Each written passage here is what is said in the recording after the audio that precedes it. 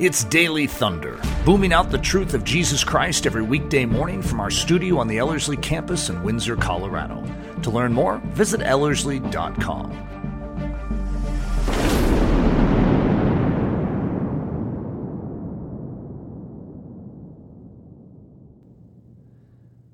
Welcome to a Wednesday edition of Daily Thunder, and I am so saddened to say that you get me instead of Leslie. We just started out our new system where Leslie is going to be every Wednesday, and then the next thing you know, here's Eric.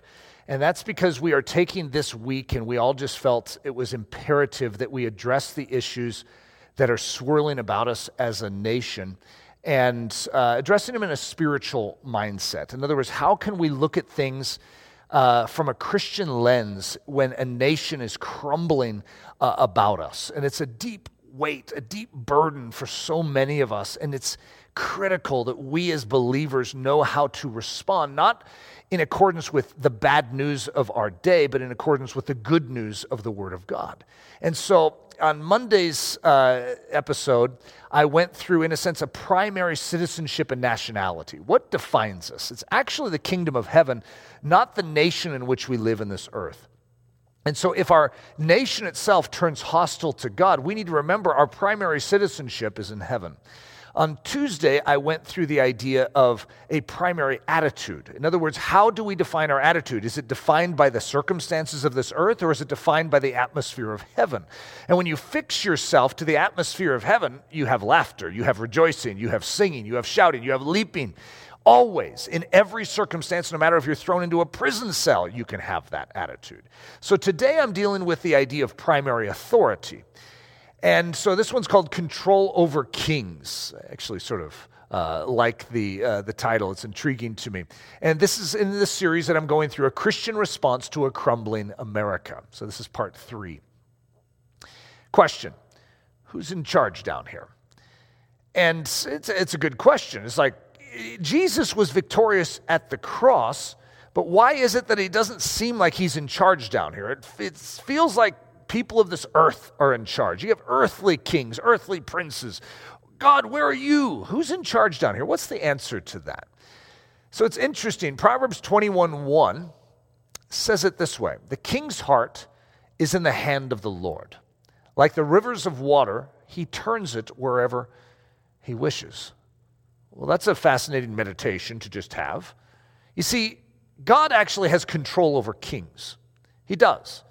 And why he allows for there to be a freedom and a liberty of movement in this world for people to make bad choices, to stand against him, is always mystifying to many of us when we study the sovereignty of God and we try and figure out, God, why would you allow these things? Why would you? At the same time, we need to remember something, and that is that God is over all. And so in every juncture of human history, we need to, as the Church of Jesus Christ, hearken back to that fact. So when we pray, we recognize who we're praying to. We're praying to the King of all kings, the Lord of all lords. So I'm going to give an illustration of this, and this is the word of Memucan, and that's what I call it, but it's from the book of Esther. Right in the very beginning of the book of Esther, you're going to see a crisis that they're going to face. Now, the reason I'm showing you this is because many of you know the story of Esther, and there's going to be the great threat to the Jewish people, and there's going to be the decree that Haman, the bad guy, is going to conspire to have King Ahasuerus sign, and it's going to be for the obliteration, for the destruction of all Jews. It's a bad situation, right? And yet you could say, who's in control? Because it sure does look like Haman's getting away with his nonsense. I mean, he has all these lies, all this deceit, all this hatred. Oh, and he's getting away with it. Or is he?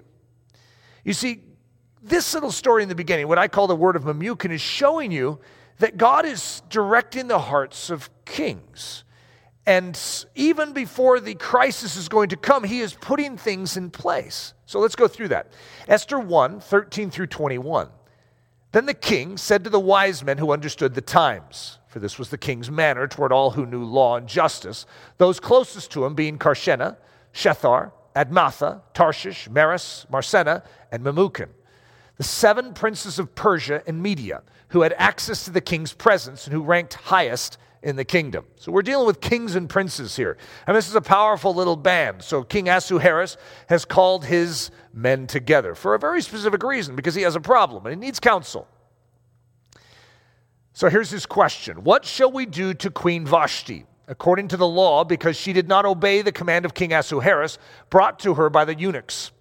And Memucan answered before the king and princes. So this is Memucan. Now Memucan's answer is not motivated by godliness, righteousness, a desire to please God. It has a desire to protect his own position, to prosper his own position, and to expand his own agenda, which, by the way, is contrary to God's agenda. And yet, listen how God is going to direct this situation. So Memucan answered before the kings and princes, Queen Vashti has not only wronged the king, but also the princes, and all the people who are in all the provinces of King Ahasuerus.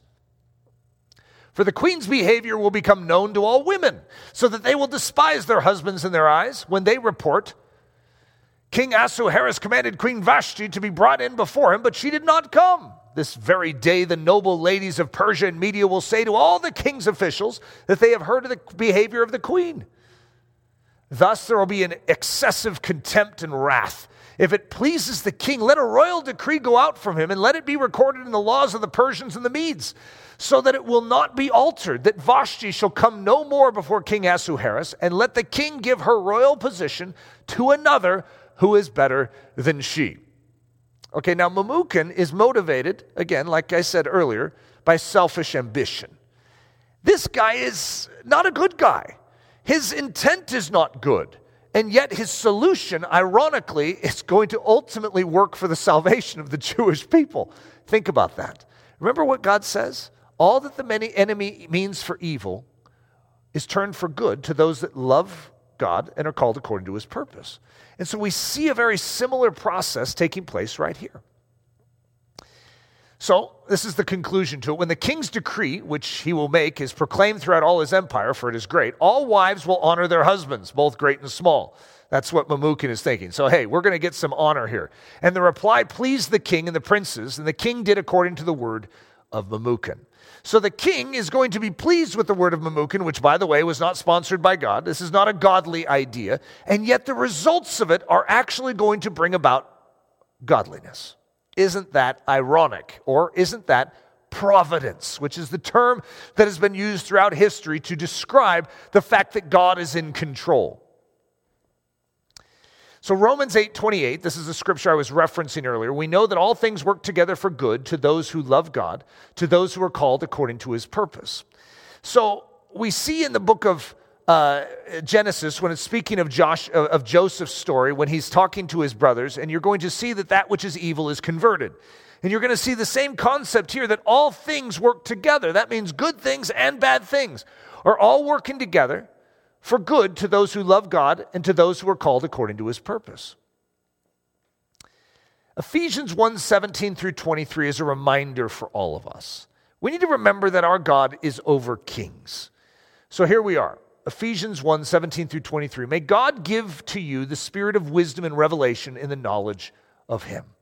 The eyes of your understanding being enlightened, that you may know what is the hope of his calling, what are the riches of the glory of his inheritance in the saints, and what is the exceeding greatness of his power toward us who believe, according to the working of his mighty power, which he worked in Christ when he raised him from the dead and seated him at his right hand in the heavenly places, far above all principality and power and might and dominion, and every name that is named, not only in this age, but also in that which is to come. And he put all things under his feet and gave him to be head over all things to the church, which is his body, the fullness of him who fills all in all. So a quick, refresher for all of us. Jesus is seated on high.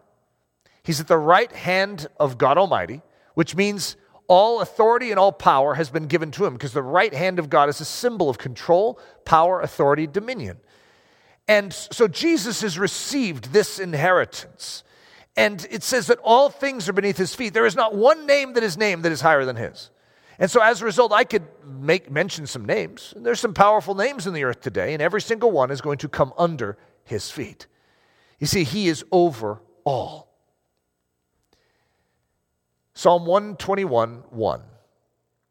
I will lift up my eyes to the hills. Where does my help come from? Good question. Where does your help come from? Because right now, many of us are looking to circumstances in the natural realm to supply us with a sense of hope. Is there any hope? Is there any hope for this nation in which we live, that we could still be a bastion of missionary preparedness to send into all the world the light of the gospel? Is there any hope for this?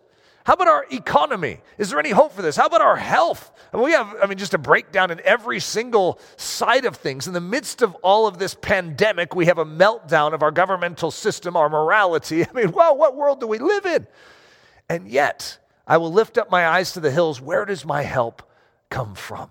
We need to lift our eyes up from this lower region into a higher one where our help does come from. So a couple quizzes for you. Where does my help come from? Where does your help come from? So I'll give you a couple choices. Capitol Hill or the Hill of Calvary? That's a good question, isn't it?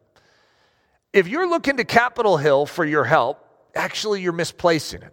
You need to recognize that your help comes from the Hill of Calvary. What am I being protected from? The coronavirus? Is that the big thing that we are being protected from? Jesus is always working at a much higher level than we think. Or are we being protected from the ravaging effects of sin? You see, there's something far greater, more malevolent out there that we are protected from. You see, God is so much more powerful than what we are seeing in the natural. What am I being protected from? Economic ruin or from soul ruin? Let's just remember the bigness of the gospel. It's not just saving us in a financial sense, it's saving us in an eternal sense. How am I helped?